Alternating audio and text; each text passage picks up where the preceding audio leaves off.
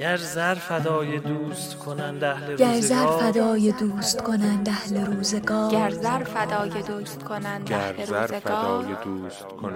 روزگار گر زر فدای ما سر فدای پای ما سر رسالت فدای پای رسالت رسان دوست گر زر فدای دوست کنند اهل روزگار دوست کنند اهل روزگار ما سر فدای پای ما رسالت سر رسان فدای پای رسالت رسان گر زر فدای دوست کنند اهل روزگار ما سر فدای پای رسالت ما رسان سر فدای پای ما رسالت سر رسان فدای دوست. پای ما رسالت سر رسان فدای پای رسالت رسان دوست.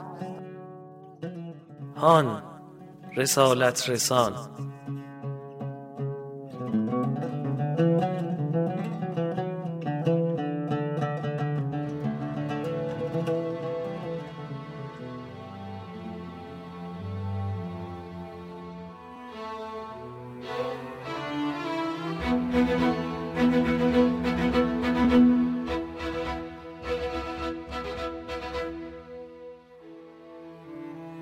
السلام علیک یا رحمت الله الواسع و یا باب نجات الامه.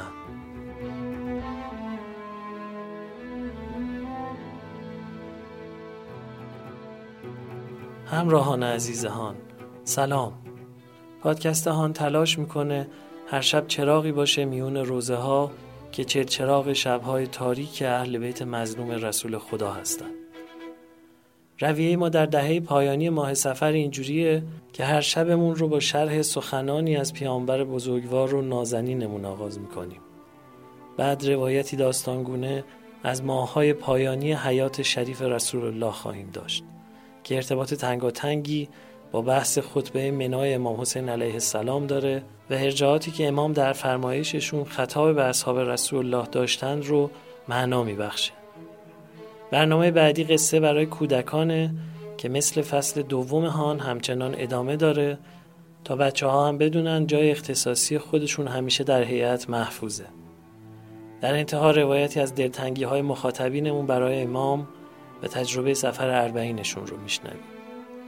میون هر یک از بخش ها هم یک کاشی کنار گذاشتیم که هر بار همون تکرار میشه و حد فاصله هر یک از بخش های هیئته. نوحه گفتا سکینه با فغان از میراث ارزشمند نوحه های نواحی اصفهان که در آواز دشتی خوانده شده کاشی اختصاصی امشب هیئت ماست.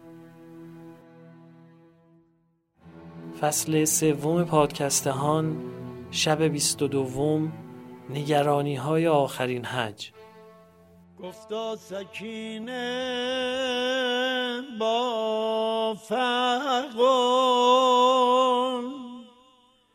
با عمه آزرده جان از هجر روی گل رو خون من خار و زارم تا به کی وای ای عمه خارم تا به کی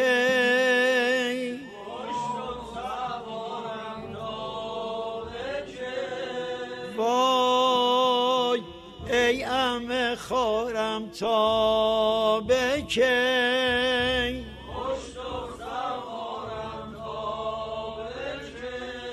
چرا نه نالم چرا نه گریم که من یتیمم که من یتیمم ای عمه کو پدرم تاج سرم من یتیم و خون جگرم من یتیم و خون جگرم شد سر بابم زیب سنان خون شد دلم از زور خسان امام حسین می‌فرمایند که لا تصفن لملک دوا، برای پادشاه دارو نسخه نکن. فإن نفعه لم یحمد، که اگر به نفعش باشه، برای سودی داشته باشه، از تو سپاسگزاری نمی‌کنه. و ان ضره، و اگه براش زیان داشته باشه، ضرر داشته باشه، اتهمک، تو رو متهم میکنه. یا پیامبر میفرماید که من مشا مع ظالم فقط اجرم، هر کی با ظالم راه بره، همراهی کنه، مجرمه. یقول الله، و خدا در قرآن میفرماید انا من المجرمین منتقمون، ما از مجرمان انتقام میگیریم. یا در روایتی باز امام صادق میفرماید که العامل بالظلم و المعین له و الراضی به شرکاء و ثلاثتهم، ستمگر و یاری دهنده او و کسی که به ستم او راضی باشه، هر سه در ستم شریکند. گفتا سکینه با فرقون، با عمه آزرده جان، از هجر روی گل رو خون، من خار و زارم تا به کی. وای ای عمه خارم تا به کی،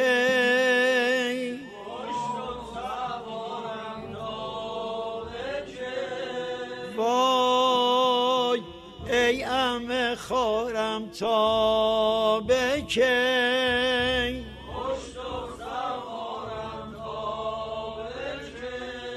چرا نه نالم، چرا نه گریم، که من یتیمم، که من یتیمم،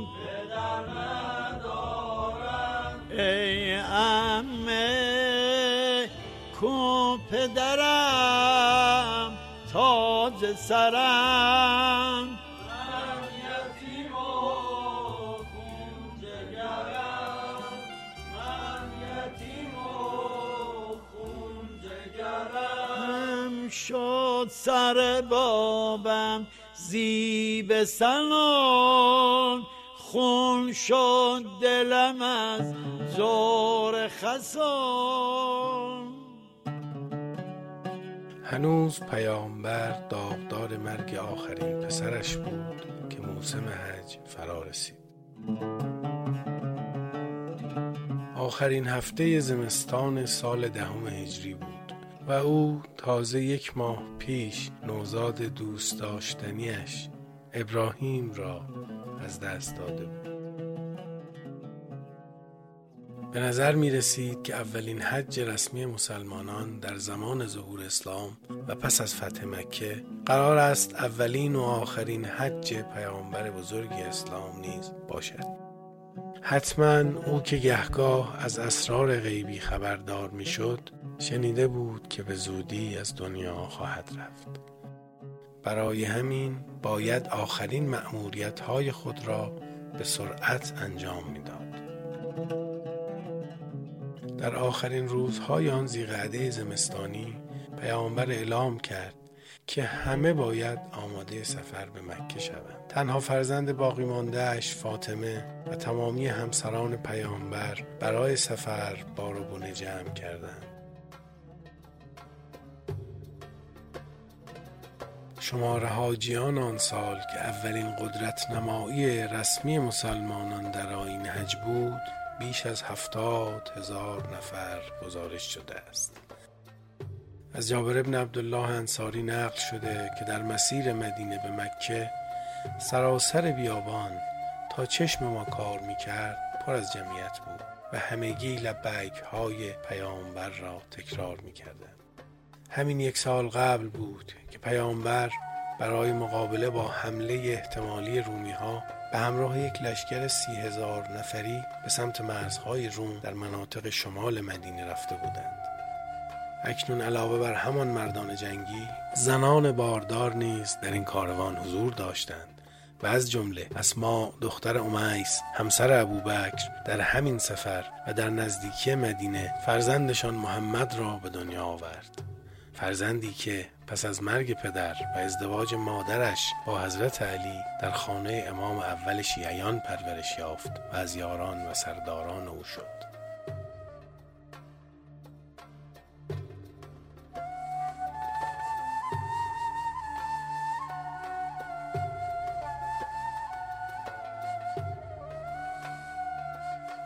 مورخان و محدثان گزارش‌های زیادی درباره این حج آوردند و آنچه که از رسول خدا در این سفر دیده شده قرن حجت حج مسلمانان شد.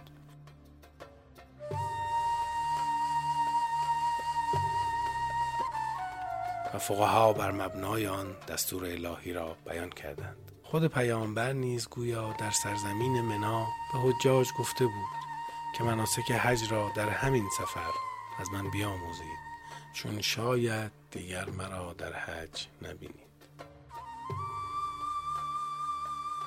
در یک سخنرانی که مشهور است پس از پایان اعمال حج در مکه بیان شده، در توصیه‌های مهمی به مسلمانان فرمودند: ای مردم، از این پس تا زنده اید باید به جان و مال همدیگر احترام بگذارید، همانطور که به این روز و این ماه احترام می‌گذارید.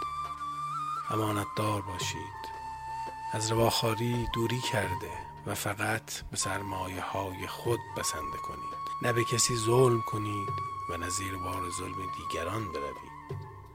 ای مردم، دیگر در این مکان شاهد پرستش شیطان و بت پرستی نخواهیم بود، اما مراقب دین خود باشید که با رفتارهای شیطانی آن را به خطر نیندازید. ای مردم، شما و همسرانتان بر گردن یکدیگر وظایف و حقوقی دارید. به زنان نیکی کنید که آنان امانت خدا نزد شمایند. ای مردم، هر مسلمانی برادر مسلمان دیگر است و نباید به هم دیگر ستم کرده و به حریم یکدیگر تجاوز کنید.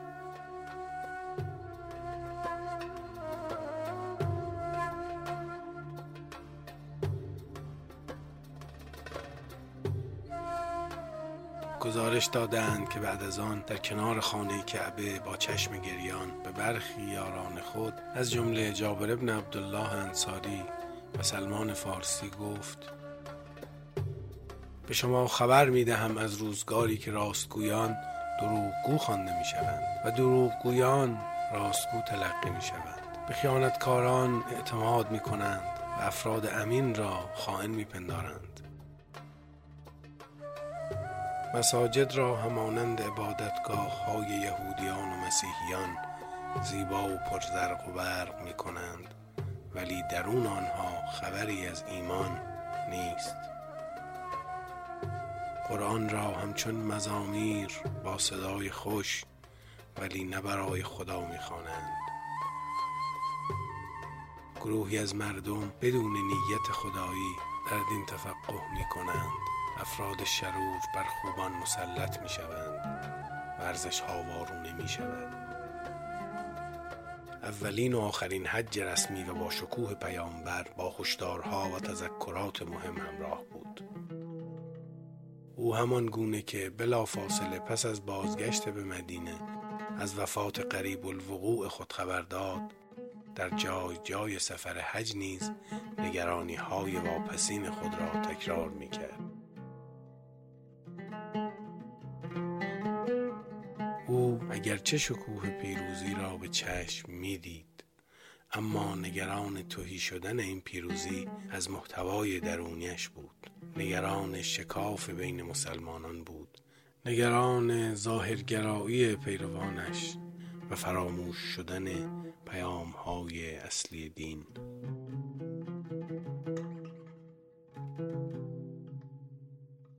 برای یارانش که پس از سالها غربت و مظلومیت عظمت اسلام را به چشم می‌دیدند، شنیدن این هشدارها و نگرانی‌ها در کنار خانه کعبه تعجب برانگیز و باور نکردنی بود. هر هشداری که میداد سلمان با نگرانی و تعجب میپرسید آیا اینها واقعا اتفاق خواهد افتاد؟ و پیامبر نیز به خدا قسم میخورد و تایید میکرد. به روشنی پیدا بود که او از پیشامدهایی خبر دارد که تلخیشان بر شیرینی این روزهای پرشکوه میچربد. پس نباید سکوت کرد، باید گفت و هشدار داد و حتی گریست.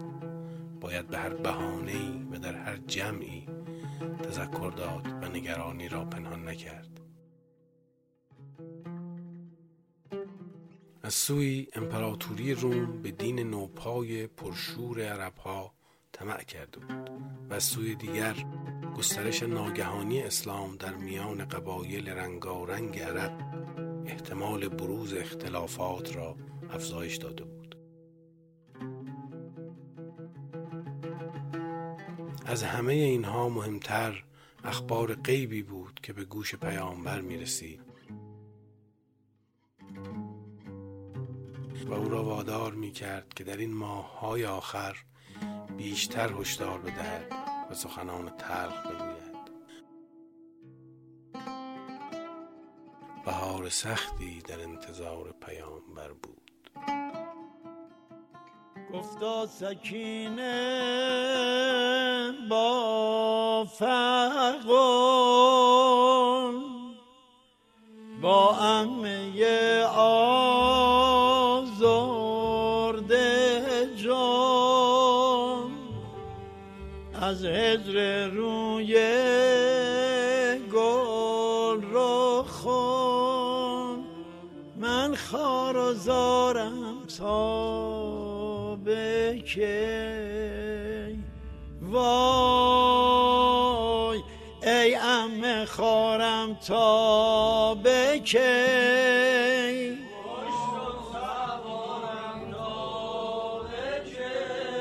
وای ای عمه خارم تا به کی.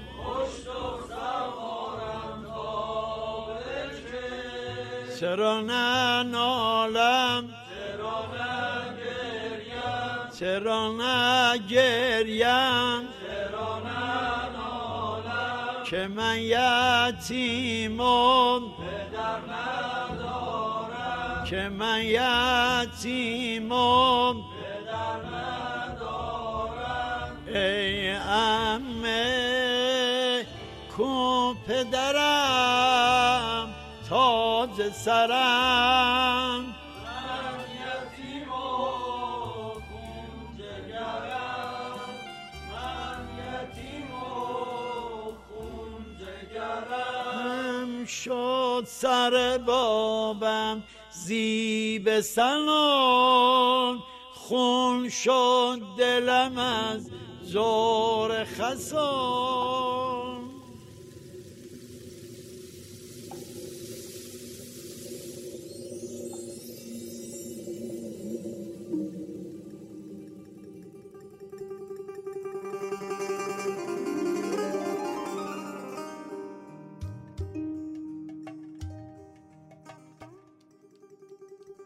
بعد از چند روز خسته کننده رسیدیم به یه جایی که بهش میگن شام.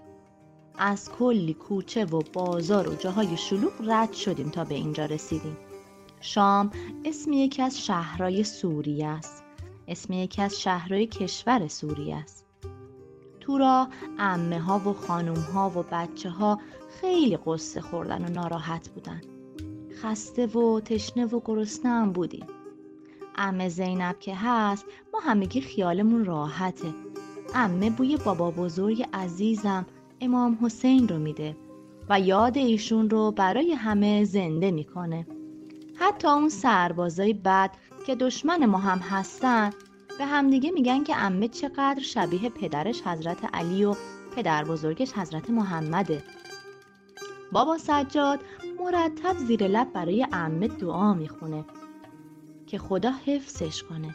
آخه عمه مثل ستاره که تو آسمون شب میدرخشه تو چشم همه دوستامون و دشمنامون میدرخشه. کاش پسر عمه هام عبدالله و جعفر هم بودن. پسرای عمه زینب رو میگن. کاش عمو عباس بود. کاش پسر عموهام قاسم و عبدالله هم با ما بودن. کاش علی اکبر جانم اینجا بود. اما عمه زینب خودش یه تنه باعث افتخار همه ما اینجاست.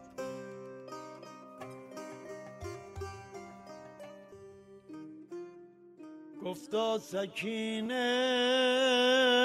با فقر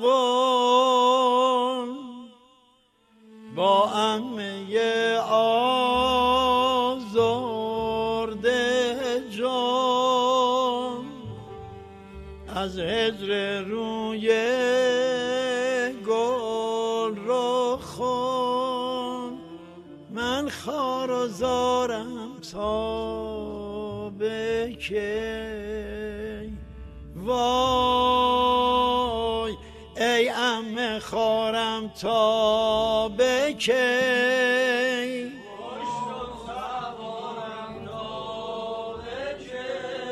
وای ای عمه خارم تا به کی.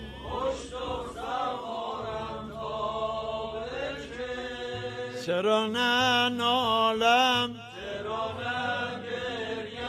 چرا نه گریم که من یتیمم که من یتیمم ای عمه کو پدرم تاج سرم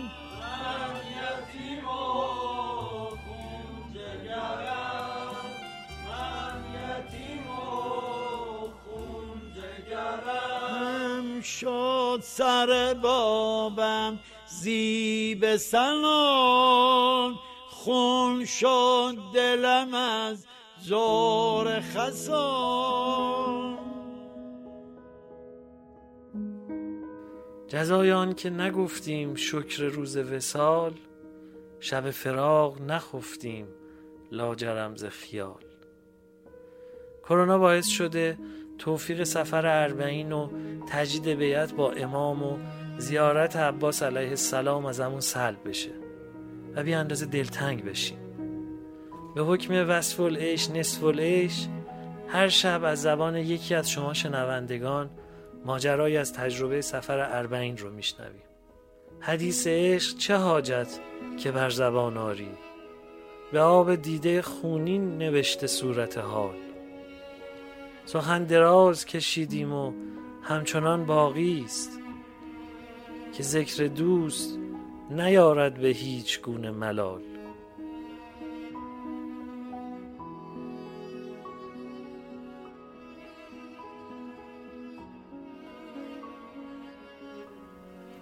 اگه دیشب با این بخش از برنامه ما همراه بودین، خاطرتون هست که سپیده خانوم مادر جوان خانواده برامون تعریف کردن که بالاخره فاطمه کوچولوی 3 ساله قصه ما دیگه با عمو علی دوست شده بود. حالا ادامه ماجرا رو از زبون آقا میکائیل دیانی، پدر مستندساز و خبرنگار 32 ساله خانواده بشنویم.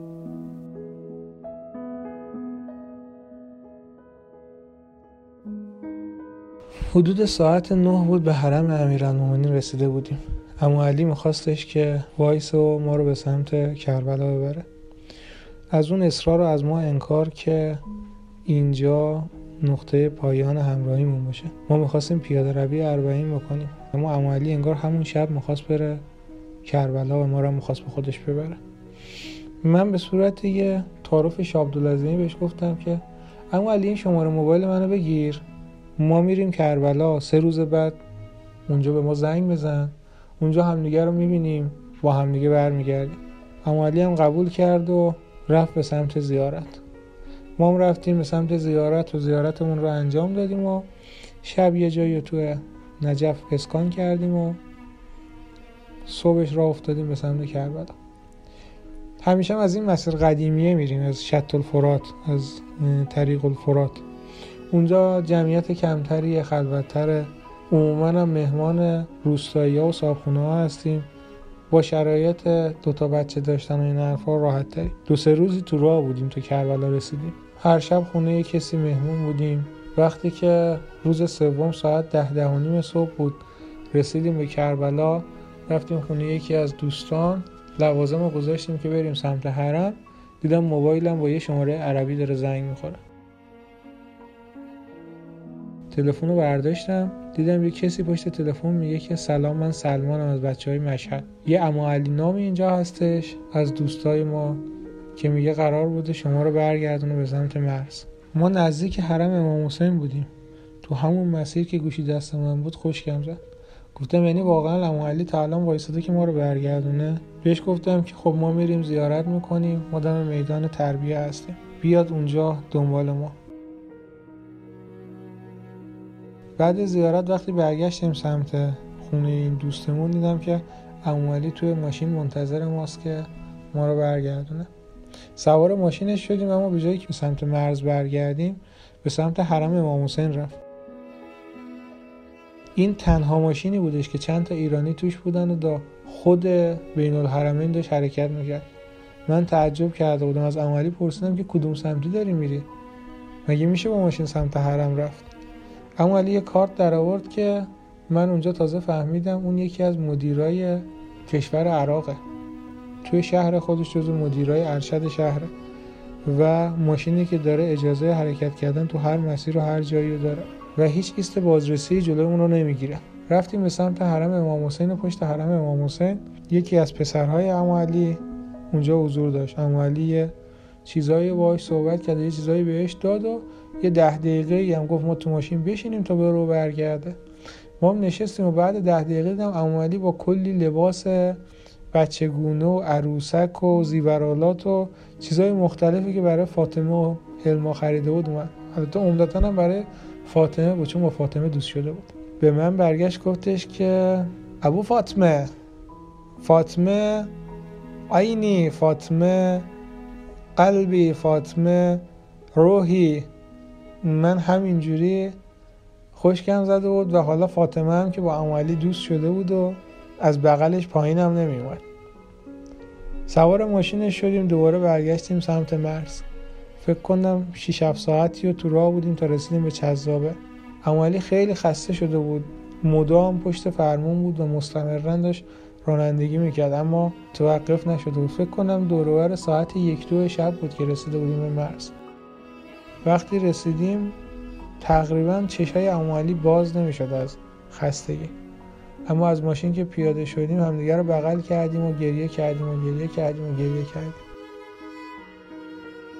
فاطمه و اخم عمو علی و فاطمه و شوخی عمو علی و اون ترسیدنی که بعداً به محبت تبدیل شد باعث شد که پیوند ما و عمو علی پیوند عمیق بشه. ماه بعدش عمو علی اومد ایران، اومد خونه ما با بچه هاش اومد و الان 2-3 سالی هستش که با هم دیگه دوستیم و ارتباط داریم.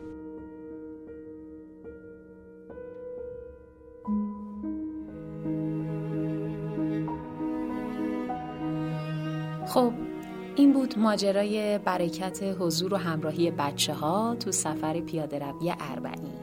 کسی چه میدونه، شاید اگه امسال کرونا نبود بابا میکائیل و مامان سپیده مثل اون سالی که فاطمه 3 ساله و حلمای 1 ساله‌شون رو با خودشون برده بودن پیاده روی اربعین، امسال هم نورای 1 ماهشون رو با خودشون میبردن. گفتا سکینه با فقر با عمه آزرده جان از هجر روی گل رو خون من خار و زارم تا به کی وای ای عمه خارم تا به کی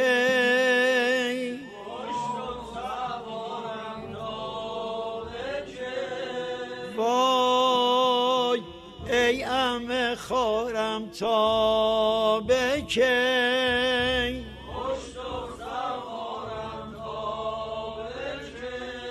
چرا نه نالم چرا نه گریم که من یتیمم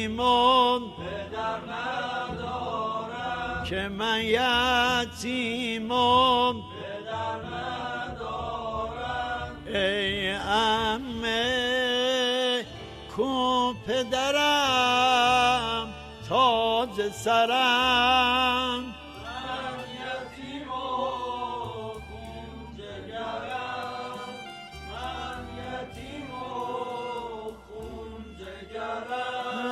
شد سر بابم زیب سنان خون شد دلم از زور خسان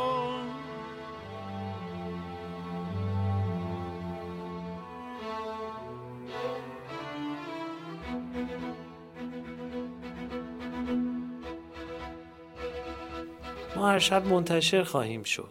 تلاش میکنیم هان همون هیئتی باشه که هر شب میریم. تا اینجای کار بیش از 50,000 نفر به عضویت هیئت ما در اومدند و هر شب بیش از 20,000 نفر شنونده هان هستند. چه بهتر که هان رو به دوستان و بستگان خودتون هم توصیه کنید و اونها هم هر یک از گوشه‌ای به جمع ما بپیوندند. از راه صفحه هان در روبیکا، تلگرام و اینستاگرام و با یکی از پادگیرها مثل کست باکس، اپل پادکست، گوگل پادکست، انکر و اسپاتیفای پس از جستجوی عبارت هان ما رو بیابید و بشنوید. هان توسط گروه پادکست های همیشه در میان تهیه شده و شرکت دادگستر عصر نوین با نام تجاری های وب صاحب امتیازش هست.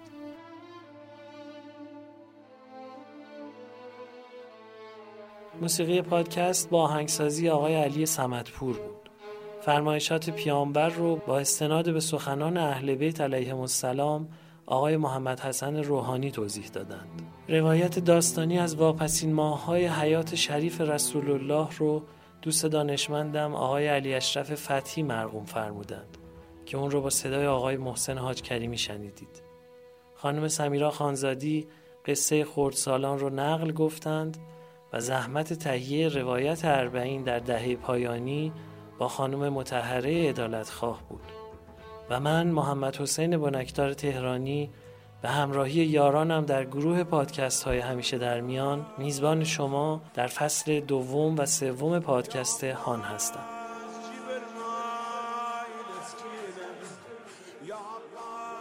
به گونه ماه نامت زبان زد آسمان ها بود و پیمان برادریت با جبل نور چون آیه های جهاد محکم.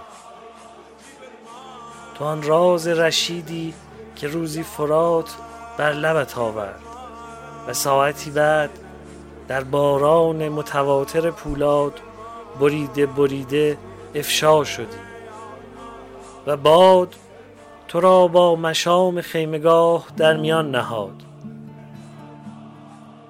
و انتظار در بهت کودکانه حرم طولانی شد.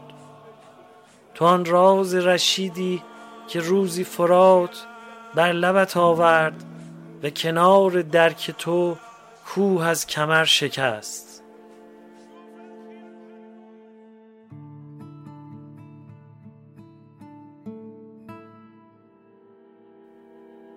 یا حسین، پایان سخن پایان من است، تو انتها نداری.